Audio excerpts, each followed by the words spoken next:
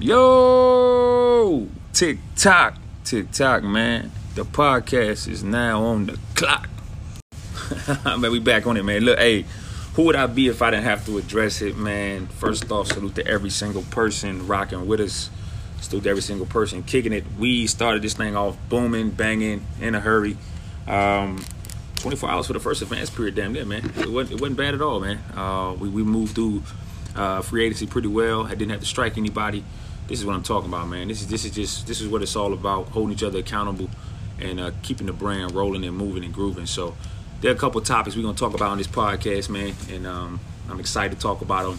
I'm excited, at least there's a couple things I wanted to hear about. What's the strongest divisions? One, the Panthers, which I was talking with somebody yesterday. The Panthers are a unique organization. Some of the trades that have happened in the league. So right now, man, let's just kick some of these trades that have happened, and it's been some crazy deals that have hit the wall.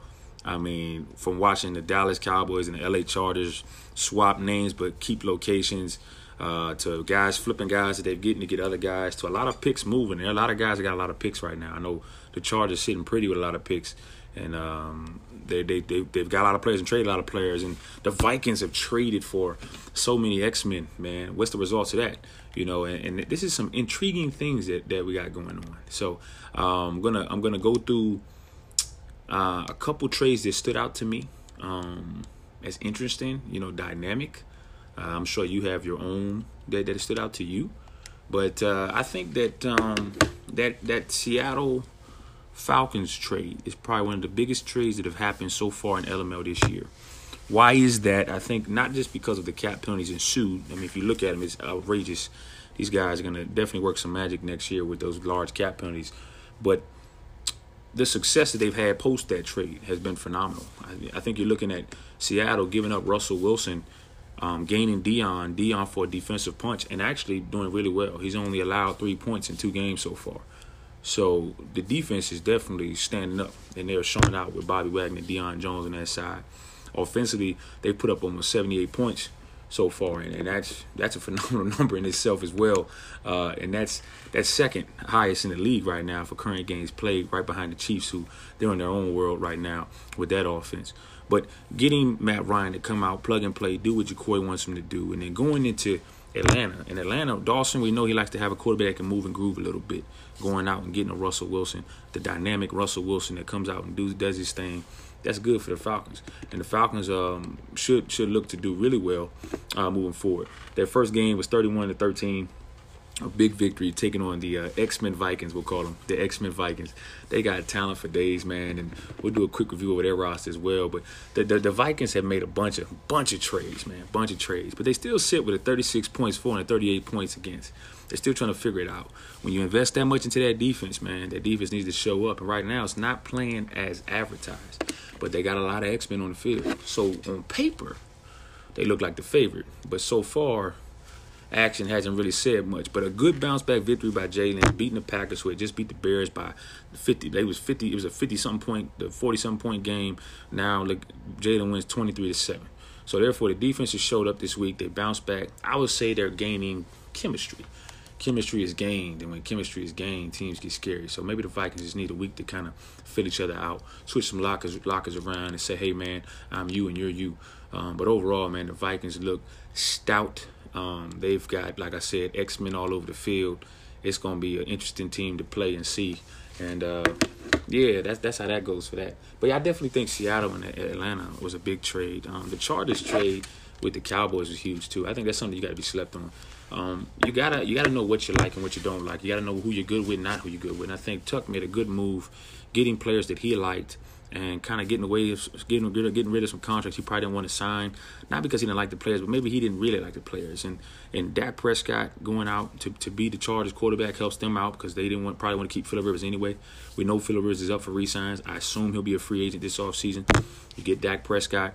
He doesn't seem like a runner off the stats off week one. The stats off week one clearly seems that he wants to throw the ball.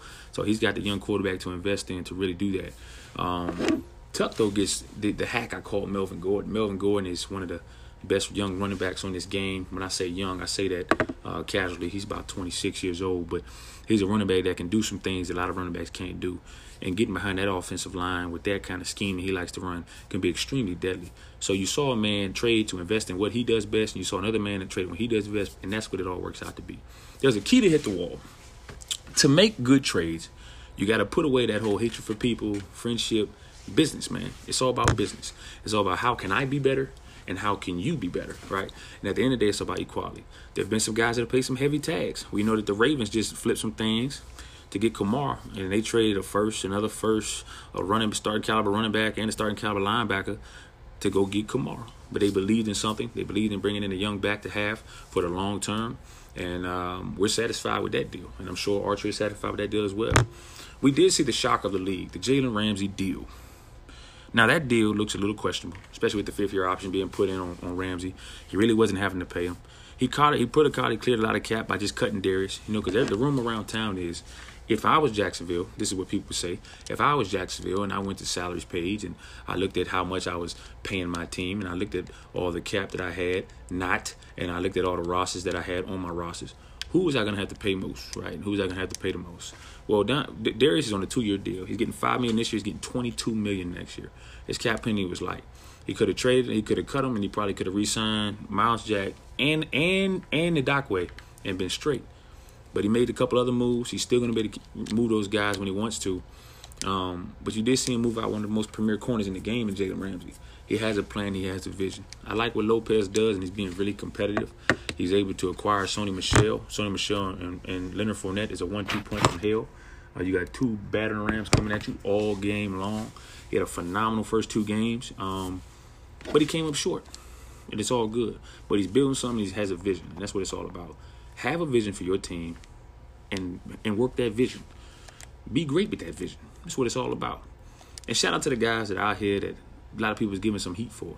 Troy Smallwood with the Houston Texans.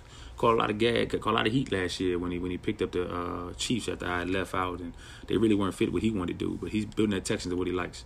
And I'm excited to see what he does out there, man. He's sitting there. He should be sitting there reigning 2-0. He's 2-0 right now. He's playing well. Defense is he's getting a little groove on defense. He's got to figure it out. But I'm going to tell you, man, if you don't know, this AFC, Lord Jesus, AFC is heavy, man. Every man for himself. If you ain't winning your division, the wild card race is going to be crazy. This is going to be a long 10 years if you in the AFC. So prep yourself, man. Buckle up for the ride. LML, we coming right back at you. What's up, man? We back at it. Look, man, next topic, man, tough divisions. What divisions do I think are tough? So opinionated question. I think it's rooted in a couple things. Are you going by the names of what they've done in past Maddens? Are you going by what they've done this Madden? Madden's still fairly new, so guys have different schemes. They're playing this Madden better than they played last Madden based off how the gameplay works. But then what's the team that they've inherited? I think that's something that people forget too. So when I look at it, face value, I mean, I would automatically think the AFC West is one of the top divisions in the league. Because you got talented users, but they got decent teams, and they've done extremely well to start off the league. I think B-More has got an up-roll battle here, but B-More's a grinder. Like I've always said before, B-More will sneak you if you come in there lazy. But with Ball, with Tremaine, you got 2 top guys in the division. Then you got Corey Deline, man. This guy is a sneaky guy. He's on the outside, but he's making a name for himself. And I really want to see what he does when the competition starts ramping up for him and what his division starts doing. But I think there's a division that's on the other side of the house in the NFC, the NFC West. I think this is a division that you're going to see like last year, like it was the AFC North. You got 4 talented users with 4 teams that are actually really decent. How is Lamas going to survive Gurley being hurt? That's a big question right now. Corey is spinning. Kerry is doing his thing. Tyler's played extremely well with that roster that he's building up. These are 4 guys, man, that can really cause some problems for people. But I still think the NFC East has got some talent as well. Andrew's doing the same thing as Tyler. He's building up the Giants. Barreto is a commodity that sometimes he's inconsistent at times, but he has a really good scheme. Slim, we're glad to have him for the long haul. Of course, Tuck seems like an early favorite out the NFC with the way he played week 1. So we'll see. Because the NFC South has some talent to use as well. How does Arch satisfy how he wants the Saints to look? Wilson has played extremely well with the Buccaneers, and that's a team that maybe he should have played in for originally. And the Panthers, well, that's the next team we got to talk about. The Panthers are 0-2 right now. As an organization, It is led by a, we'll call him a homer, a fandom guy. But Travis, man, is a diehard Panthers fan. And sometimes we don't know if that gets in the way, but I think that right now he's kind of getting his feet wet. Week 1, he played against Lamas and the Rams, and the Rams lost early in that game, but don't be confused. There was 7 combined turnovers in that game. Lamas had 4, Travis had 3, but Lamas was able to offensively pass for way more. He had 294 to Travis's 75, and even with the hurt Gurley, he rushed for about 49 yards, while Travis only rushed for 82. The Panthers are a team that they run the ball. That's what they do. They got Cam Newton. They got Christian McCaffrey. They have more of a West Coast style offense. They're going to pass the ball at the backfield. They got fast receivers on the outside. Travis has got to figure out an identity. And I think the problem with a lot of guys, they've come to 20 with a 19 mindset. You have got to elevate your game. You have got to change what you do. And you got to add new things to your repertoire. If I was in a fight back in the day, I would have came with a certain artillery. I would have came with something, Let's say back in the day what we used was knives, right? Well, guess what? If I'm still using knives now when everybody's using guns, guess what's going to happen to me? I'm going to be shit out of water, right? You have to evolve. You have to advance. You have to figure out how to be better. I think that's what's going to be big for Travis. So when you look at Travis right now, week 1 didn't look too good. Maybe sloppy day. Cam Newton looked so-so, had a poor passer rating, didn't really do much on the ground. He had 1 carry for 5 yards. This is a mobile quarterback that you want to see do extremely well. And he didn't. He didn't do well at all. McCaffrey looked like a regular running back. So let's see what he did week 2. Maybe the Panthers in week 2 showed us something. But now remember, it's still early in the season. Early in the season, there's a lot of things that can change. And we got to remember that. So Travis comes out week 2, and he does astoundingly better than what he did week 1. The Buccaneers a little more even to him. Wilson's a little bit more newer. But you saw him give up a lot of rushing yards this week. Wilson was able to go for over 200 yards rushing, fresh off his trade. Travis, though, did respond extremely well compared to last week. The only problem with Travis right now is turnovers. He's got to clean up his turnovers. He didn't force a turnover against the Buccaneers, but he had 3 turnovers, and that really cost him this game where he lost 42-21. He couldn't stop the run. Now, that's a whole other problem in itself. But you saw him start to get things a little bit moving. McCaffrey had a better game. Cam, once again, only had 1 carry. I'm telling you, the secret for the Panthers, you got to get Cam Newton going. As Cam goes, the Panthers goes. Yes, he's healthy, but you can't allow a running back to come off the roster of another team as a backup to come in starting and allow him to get 17 carries for 212 yards. That's not good enough for business. So you got to get their run defense stout. Let Uncle Luke be Uncle Luke. That's the key. Let them guys be guys. If you got an X-Man, let him be an X-Man. Don't dumb him down by taking what he does best away from him because you want to be in control. Control is power, but sometimes power gets you lost.